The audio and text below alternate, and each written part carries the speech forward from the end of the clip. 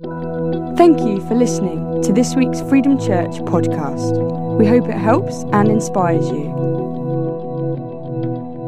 Yeah, it's funny, I've never heard my kids call me a statesman. They call me a lot of other things. Anyway, it's great to be here with you in Romsey this morning. I don't know whether it's a good or bad thing, but these lights are great. But it means I can't see all of your faces. So I'll need to know you're with me. And so either smile so I can see your teeth, or say amen or something, so that we get along well together. I've been around for a long time, as Sim said. It's actually 50 years this year since I left home to go to Bible college to get involved in ministry, and I've been in church leadership ever since.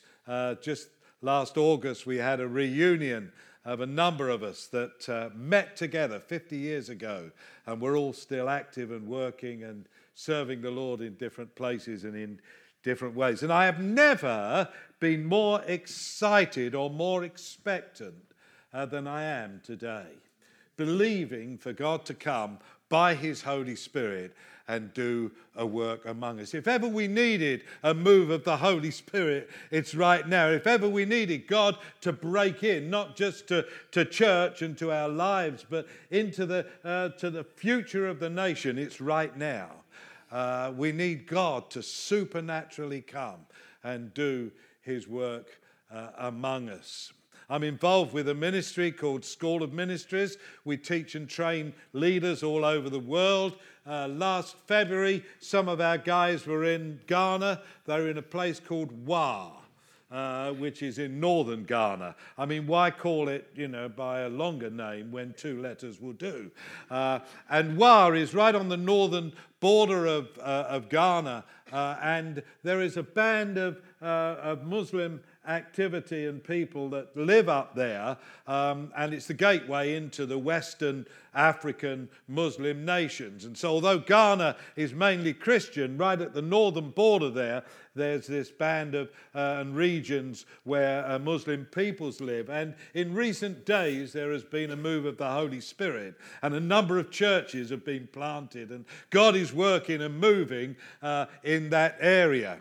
And so our guys went up to do some teaching and training, and were quite surprised by the measure of work that was going on and the way that the work was happening. There weren't great crusades taking place with tents. It was actually lunchtime prayer meetings that were creating this environment for growth. People were coming for prayer at lunchtime to churches, being healed, being touched by God, receiving prophetic words, having an encounter with the supernatural and being transformed by the power of God. And churches were being formed. And there was this one guy who was well known in all the villages because at birth his legs had been damaged and he'd never been able to walk.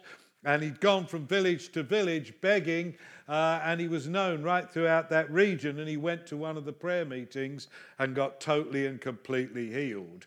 They bought him a push bike, and he rode from village to village singing hymns of praise to God and declaring the greatness of God, and many, many people were coming to the Lord. The power of God being demonstrated, the gifts of the Spirit being manifested, breaking people open and situations open to all that God is doing. And we've heard so many stories from Africa and Asia of all that God is doing. But last year I was in Sedgley. Who's ever heard of Sedgley?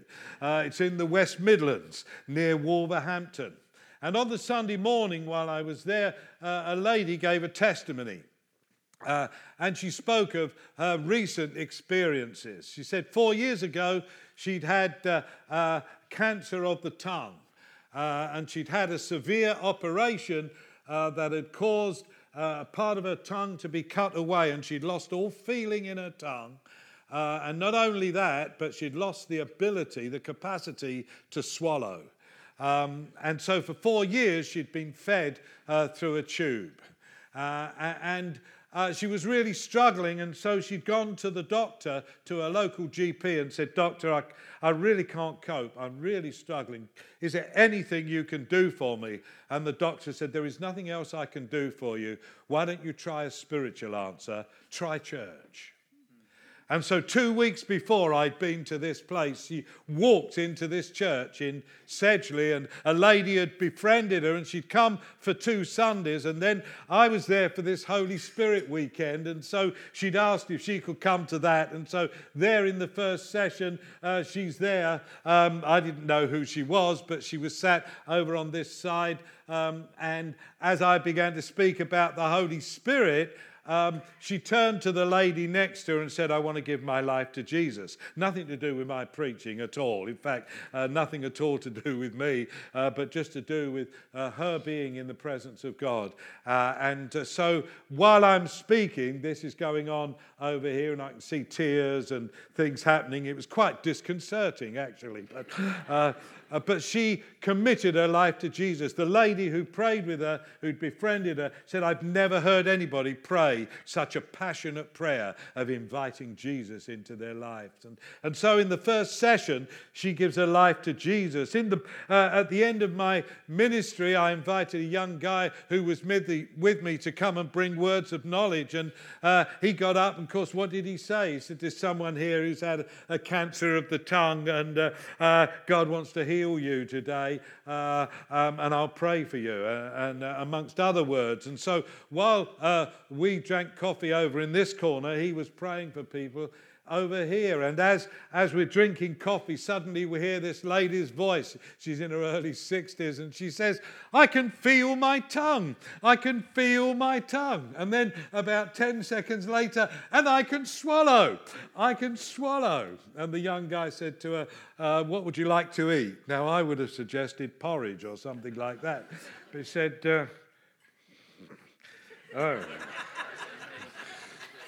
I was going to say, it's very unusual for my wife to be on her knees before me. Thank you, my darling. Yeah, that's what happens when you get older. You can't even do your shoelaces up properly. Yeah. I'd have suggested porridge, but she said, "Oh, I haven't had an apple for 4 years." And she ate an apple, ate the whole thing.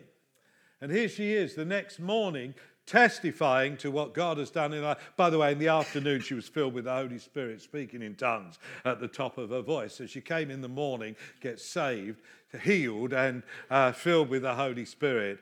And she says, "I came in like this." And she said, "I went out like that. I feel so alive," she said.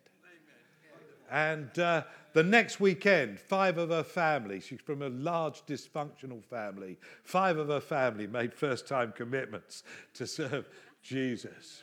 Why do I make a point of telling that story, and Phil? Because I believe in the gifts of the Holy Spirit, that word of knowledge that opened her up to healing, that release of a gift of healing into her body, or a miracle, whichever it was. The importance of that in her walk with God and in her journey. And I believe that God wants to come afresh and anew and release something new of the power of His Holy Spirit among us. That's why I've written books. I would like to sell them, and I'd love you to buy them. But it is because of the message that I've written them. I've written a book on the importance of the baptism in the Holy Spirit. Pentecost now, because I believe God wants to release His Holy Spirit among us. Pentecost Expressed. This is a look at the gifts of the Holy Spirit, because I believe that God wants us to move in the gifts of the Holy Spirit. He wants to do a work among us so that all of us are living in anticipation and expectation of Him moving among us at this time. As I said, I've reached a milestone in my life. In October, I became a septuagenarian. Wow. There's a few of us in here, I can see that. Yeah. Means I hit 70. But I'm living, and on my 70th birthday, I released that second book. That's why I mention it. Because I'm living in expectation of a new release of the gifts of the Holy Spirit. Do you know why this church exists? It exists because it had a passion to see the Holy Spirit active, alive, working and moving, and the gifts of the Spirit being demonstrated, and there wasn't an expression in this area. And so you came into being for this very reason. It's one of the major truths that we felt God wanted to release into our nation, into the church that was missing. We didn't just sort of start a church because we felt like it. We carried a passion and a vision. And the gifts of the Holy Spirit were a major part of that vision that set us into being, set us on our journey. And here we are, 40 years on or so. And I believe God wants to remind us of the importance of the gifts of the Holy Spirit. And it's not about meetings either. It's not about waiting till we've worshipped for 30 minutes and hopefully somebody getting a little bit inspired and coming and bringing a word. That's not what I'm talking about this morning. I'm talking about a church of people filled with the Holy Spirit, with a passion to see God work, who are all moving in the gifts of the Holy Spirit. Not waiting for Sunday morning to come, but out there every day in our lives, expecting God to give us prophetic words, expecting God to give us words of knowledge in our business places, to give us the courage to pray for sick people that are all around us, to give us faith to believe Him for supernatural events to occur out there in the marketplace, in our everyday life. You say, oh, well, that's all right for you. You're a leader.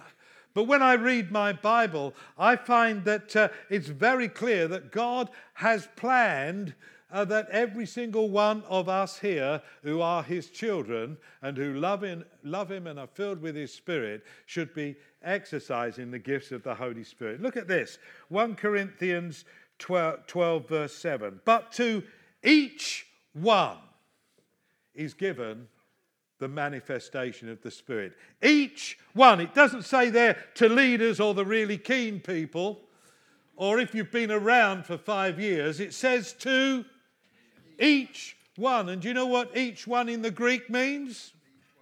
Each one. Exactly right. Every single one of us should be exercising the gifts of the Holy Spirit. And as if that's not enough, Paul goes on to express it. It says, to each one is given the manifestation of the Spirit for the common good. For to one is given the word of knowledge, to another wisdom, to another. And so there's this release across the body of Christ, across the church, of different individuals moving and experiencing different gifts. And then in verse 11, he says, he brings this paragraph to a conclusion. He says, one and the same Spirit works all these things, distributing to each one individually just as He wills. There's no get out for you here. There's no excuse here. He keeps on about it. He's emphasizing to each one is given. And then to one and another and another and another. To each one individually. So here's the question. This last week, which gift of the Spirit have you exercised? Since we were together, or you were together last Sunday, which gift of the Spirit have you moved in? Have you been used by God in healing or in releasing a prophetic word? Have you discerned by the Spirit something that was demonic? Have you brought a prophetic word? Because it says to each one. God wants to release these gifts to each one. He wants to reveal Himself to each one of us. And there's a challenge in this for us. We're charismatic, aren't we? Are you a charismatic church or what? Yeah? Anybody here part of a charismatic church? Well, the word charismatic comes from this word gifts here, from this word charismata, grace gifts. It's a beautiful word. It's a word made up of two words. It's called a composite word. It's charis, grace, and gifts. These are grace gifts. You see, there's no excuses for us. You can't say, oh, well, I don't know enough. I haven't read the Bible enough. I haven't attended a discipling course. I haven't been to a how to prophesy course. There's nothing to do with it. These are unearned, undeserved blessings that come from God that he wants to release through you and me to the world in which we live. And he wants this one to move in prophecy, and that one to lay hands on sick people, and this one to release a word of knowledge, and that one to release a word of wisdom. To each one individually. Do you know, that word manifestation is a very, very fascinating word. I'll give you a little bit of Greek now, if that's all right with you. The Greek word that's used there is the Greek word phanerosis. I was corrected recently by a Greek lady, and she tells me that the actual pronunciation is phaneresis, okay? So whether it's phanerosis or phaneresis, you've all experienced this. It's a very fascinating word, and you've seen a phanerosis in the last week.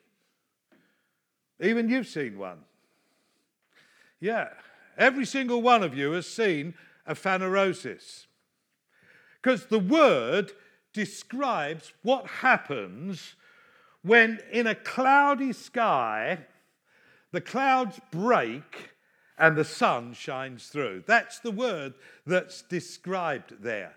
It means a shining forth or a breaking out or a breaking through, and it particularly describes a phenomenon that we've all seen, and it happened yesterday. I saw it yesterday. There was a cloudy grey sky. Suddenly the clouds broke and the sun shone through. And that's the word that's used to describe the gifts of the Spirit. That's what they are. They're a shining forth of God. They're a display of the grace, the love, the mercy, the kindness, the power of God. A little bit of God breaks through into our humanity. A little bit of heaven is released on earth when the gifts of the Holy Spirit come. A little bit of his wisdom, a little bit of his knowledge, a little bit of his power, a little release of his love. And God wants to take hold of me and you. And through you and me, he wants to release a little bit of himself. The gifts of the Holy Spirit being released through you and through me. That's the purpose of God for each one. He wants every single one of us to move in the gifts of the Holy Spirit. You know, some people talk about I'm not seeking the gifts, I'm seeking the giver. And it sounds incredibly spiritual. It's meant to make you feel superior, I think. But it's not actually biblical. So don't say it again if you're one of those people who says, I'm seeking the giver, not the gifts. Because as I read my Bible, it's very clear to me in the New Testament that there was a tremendous encouragement for them to seek the gifts of the Holy Spirit. In fact, Paul 3 times in 1 Corinthians 12:39, in 1 Corinthians 14:1, and in 1 Corinthians 14:39, he says these words, earnestly desire spiritual gifts. That means be passionate in your seeking of the gifts of the Holy Spirit. 3 times. I mean, it's enough to say it twice, but 3 times. I remember as a parent, it just comes to me. I say to my kids, right, after 3, you do that, or after 3, you'll know it. 1, 2, 3. It was something about 3 times. It's in the mouth of 2 or 3 witnesses that the truth's established. And 3 times Paul is saying to us here, earnestly desire the best gifts. And he puts it into a context. He doesn't say don't seek the giver, seek the gifts. He says seek the giver and the gifts. I'm not suggesting that you don't seek a closer, more intimate, deeper, more wonderful personal relationship with the Lord. He says, follow love and earnestly desire. Yes, follow love. Pursue love, he says. So go for God. Go for a deeper relationship with God. Seek God with all your heart and mind. You can give me a dozen scriptures that encourage you to do that. But the scripture doesn't only say seek the giver. It says seek the gifts as well. Pursue them. And in Acts chapter 4, it's fascinating when the early church are threatened and told not to speak anymore about Jesus. They come together and they pray. And they pray in Acts chapter 4 and they declare the glory of God and they remind the Lord of the threatenings. They say, behold, Lord, their threatenings. And then they pray this prayer. Lord, grant us boldness, that we might proclaim your name with signs and wonders. Their passionate seeking of God was for a release of the supernatural to come upon them and be released through them. And it says the place where they prayed was shaken. So God owned their prayer. So he's looking for a people who are passionate and longing to see him work and move through them in the gifts of the Holy Spirit. You know, I did a little examination of the life of Jesus. I looked at the examples of Jesus particularly in his evangelistic kind of ministry in the Gospel of John. You know, I discovered that in almost every conversation Jesus had, there's this mark of the supernatural. There's words of wisdom, there's words of knowledge, there's miracles. So in John 1, we find Andrew bringing Nathanael to Jesus. And as Nathanael comes towards Jesus, Jesus stops him in his tracks and he says, you're a good, clean man. You've got a right heart and a right attitude. And he actually says, behold, an Israelite in whom there is no guile. And Nathanael stops in his tracks and says, how do you know that? He said, well, because before you came here, I saw you under the juniper tree. What? The response of Nathanael is, sir, I perceive you are the Messiah. Wasn't a great evangelistic discussion. It wasn't an argument. It was a display of the knowledge of God that broke him wide open. In John chapter 2, you've got the story of the marriage in Cana. Jesus is a guest at a wedding. The first miracle didn't happen in an evangelistic crusade, in a meeting after they'd sung worship for 40 minutes and done all the right things and read a passage from the Bible and had a testimony and a solo whatever. The first miracle happened in a wedding when they were all drinking wine together and they ran out of wine. They drank so much. This extraordinary miracle takes place and Jesus turns the water from the dirty pots or the dirty water that was used for washing people's feet. He used that water, turned it into glorious, refreshing, effervescent wine. And the master of the feast says, wow, why have you saved the best wine till last? Jesus does this first of miracle, it says, in Cana of Galilee, and it says his disciples believed on him there. The miracle brought that sense of faith, confident trust. It was the miracle that did it. The release of the gifts of the Spirit. John chapter 3, the story of Nicodemus. Wonderful story. Nicodemus, a ruler of the Jews, comes to Jesus by night, and many of you know the story. And Nicodemus comes to Jesus and he says, Rabbi, I know that you are, or we know that you are a teacher come from God. For no man could do these miracles except God be with him. Now that's a statement, all right? Nicodemus comes, makes a statement. Rabbi, we know that you're a teacher come from God. For no man could do these miracles except God be with him. And then it says this, and Jesus answered him. But he never asked a question. And when Jesus answered him, the answer he gave was absolutely nothing to do with the statement that Nicodemus made. Because the answer Jesus gave was this. It said, and Jesus answered him, you must be born again. What on earth has that got to do with a statement of declaration about who Jesus is? And it wasn't a question anyway. Why? Well, Jesus was in touch with the Father. He's walking in relationship with God. And he gets a word of knowledge. The real question that Nicodemus is asking is, how can God become real to me? And so he says, you must be born again. We would save a lot of time, you know. If we were walking in tune with the Spirit, if we were open to the possibility that God could use us with the gifts of the Spirit. Most of us have such trouble witnessing and talking. And one of the reasons we don't is because people ask us questions that get us all tongue-tied. We need to be walking with God, living in the Spirit, listening for the voice of the Spirit. I remember being with a friend of mine, talking to a university student and witnessing to them. And of course, we got into creation, and he was a science student.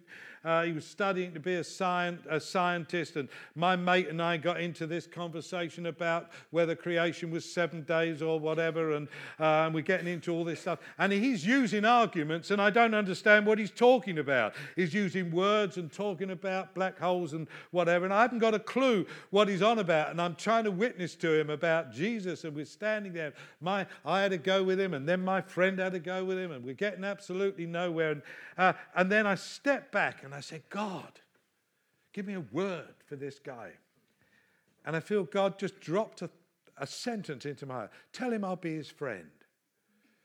So in the middle of all this discussion about black holes and stars and how many there are and how many galaxies and whether there's aliens and whether the Martians are real and all this kind of stuff, I just stopped him and just said, excuse me a minute. I said, do you know Jesus wants to be your friend? I thought he was going to sort of...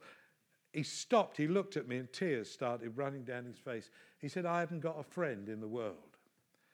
And in 2 minutes, we led him to Jesus.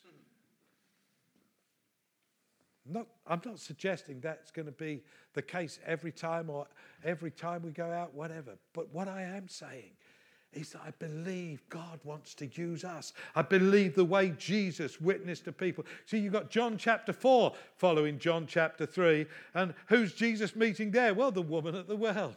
And what happens with her? Well, he has this prophetic insight. They enter into a theological argument about whether to worship God on the mountains in Samaria or Jerusalem. And this woman is just wanting to have this kind of theological discussion and saying, what are you doing talking to me? I'm a Samaritan, you're a Jew, we have nothing to do with one another. All that kind of stuff is going backwards and forwards, and then Jesus breaks through it all. Why? How? With revelation. In the middle of their conversation, he suddenly turns to her and says, go and tell your husband. She said, I haven't got a husband. He said, you're right. The bloke you're living with now is not your husband, and you've had 5 before him. You'd have thought that she'd have sloshed him or whatever, but she doesn't. She stopped in her tracks. And she says, sir, I perceive that you're a prophet.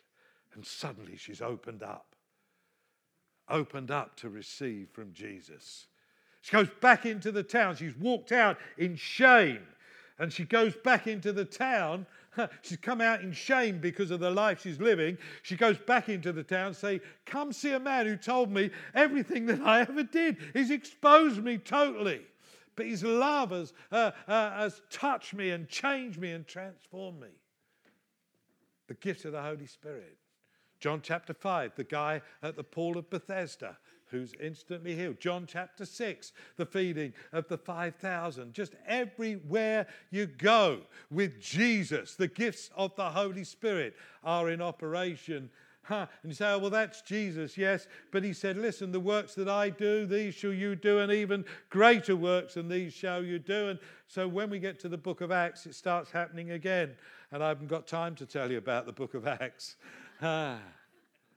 But right from the beginning of the outpouring of the Holy Spirit, I'll just stick with Acts chapter 2. Right there in Acts chapter 2, there's this demonstration of the supernatural as unlearned, ignorant fishermen. They've never had a French lesson or a German lesson or an Italian lesson in their lives, and they're speaking fluently in at least 14 different languages of the people that are represented in the crowd. And the people are astounded, amazed, perplexed, and astonished. 4 times, 4 different adjectives. Are they adjectives? Yeah. To describe their reaction to this phenomena. This supernatural event, and they're opened up as they hear them speaking the wonderful works of God, and Peter is able to share with them about Jesus, and 3,000 people respond to the teaching and preaching of the gospel. Do we need the gifts of the Holy Spirit? Yes again. Does God want to use you? Yes again. Does God want to use me? Yes again. I spoke to somebody the other week, and they said to me, oh, well, if God wants to use me, he can. So I looked at them, and I said, well, he never will then. So he said, how dare you say that? I said, well, the scripture says, earnestly pursue.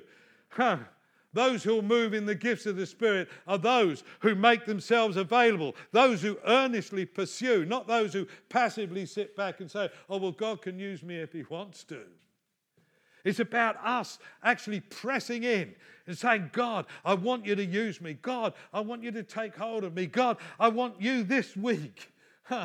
God, forgive me for not pressing in. Forgive me for not being passionate. Some of you have been around a few years, the grey hairs and the no hairs in the gathering here. How long is it since you said, God, will you use me in the gifts of the Holy Spirit? Some of you have not been around that long. How long is it? That we would passionately long to see God work and move. That's why I've written the books, because I passionately long to see a breaking out of the Holy Spirit, God moving powerfully, not just in our meetings on Sunday, but in the town, in the region, in the city, in the council offices. God doing extraordinary, marvelous things among us. And it won't happen unless you long for it. Won't happen unless you want it.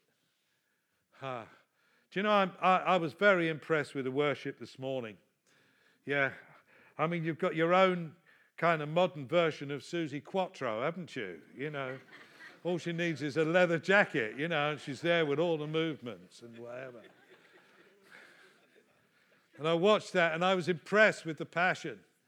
I don't know if she modelled herself on Susie Quattro, but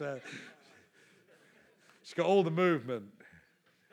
But it's the passion I'm impressed with, you know. Her name's Hannah, I understand.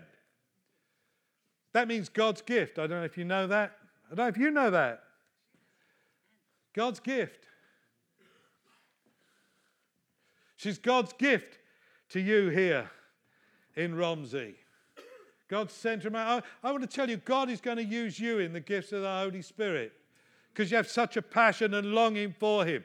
And there's so many of these kids you're trying to reach and you can't get through to them. You've tried and you try and win arguments. You have these discussions and you end up sometimes just fried because you think, well, what can I say? I want to tell you, be open to God because God's going to give you words of knowledge, words of wisdom. He's going to give you insight and revelation. You're going to see God break young people's lives open. Why? Because you have a passionate desire for God and you're longing after him.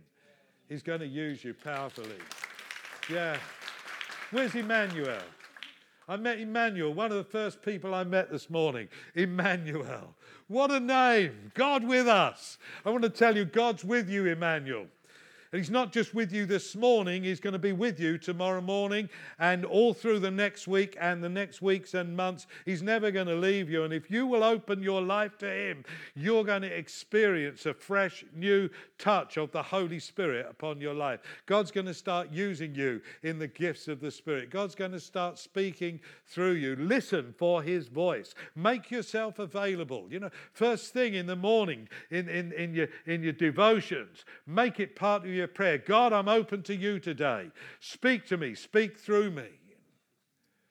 It's not rocket science, one of my daughters, my middle daughter, she was 13 at the time, and she was walking to school with her mate and trying to witness to her mate about Jesus. And her mate's doing, this is Essex, so we're back into the vernacular, the way they talk in Essex, that is, And her mate's saying to her, how do you know that God speaks to you? How do you know that God is real? So my daughter says to her, because God speaks to me. What do you mean God speaks to you? Well, he tells me things. What do you mean he tells you things? Well, he speaks. Like what?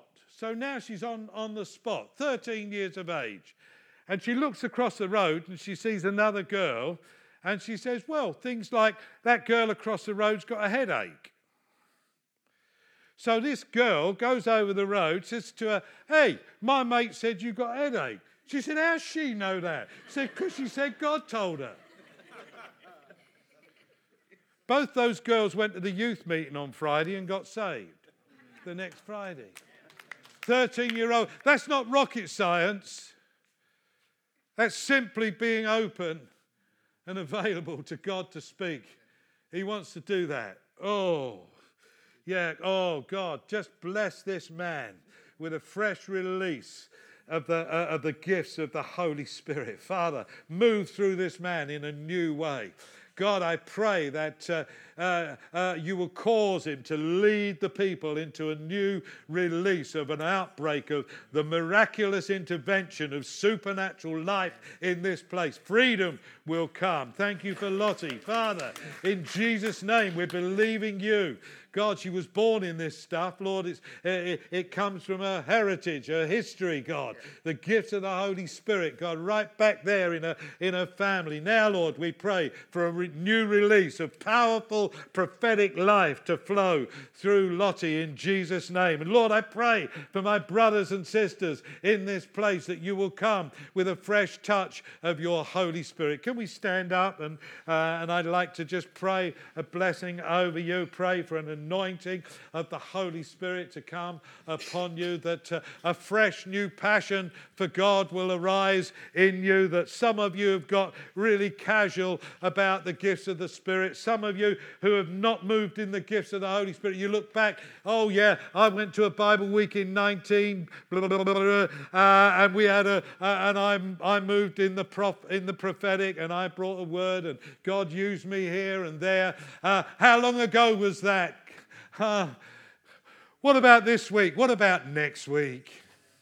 That we'd open ourselves to God. Don't wait till next Sunday morning to bring a prophetic word.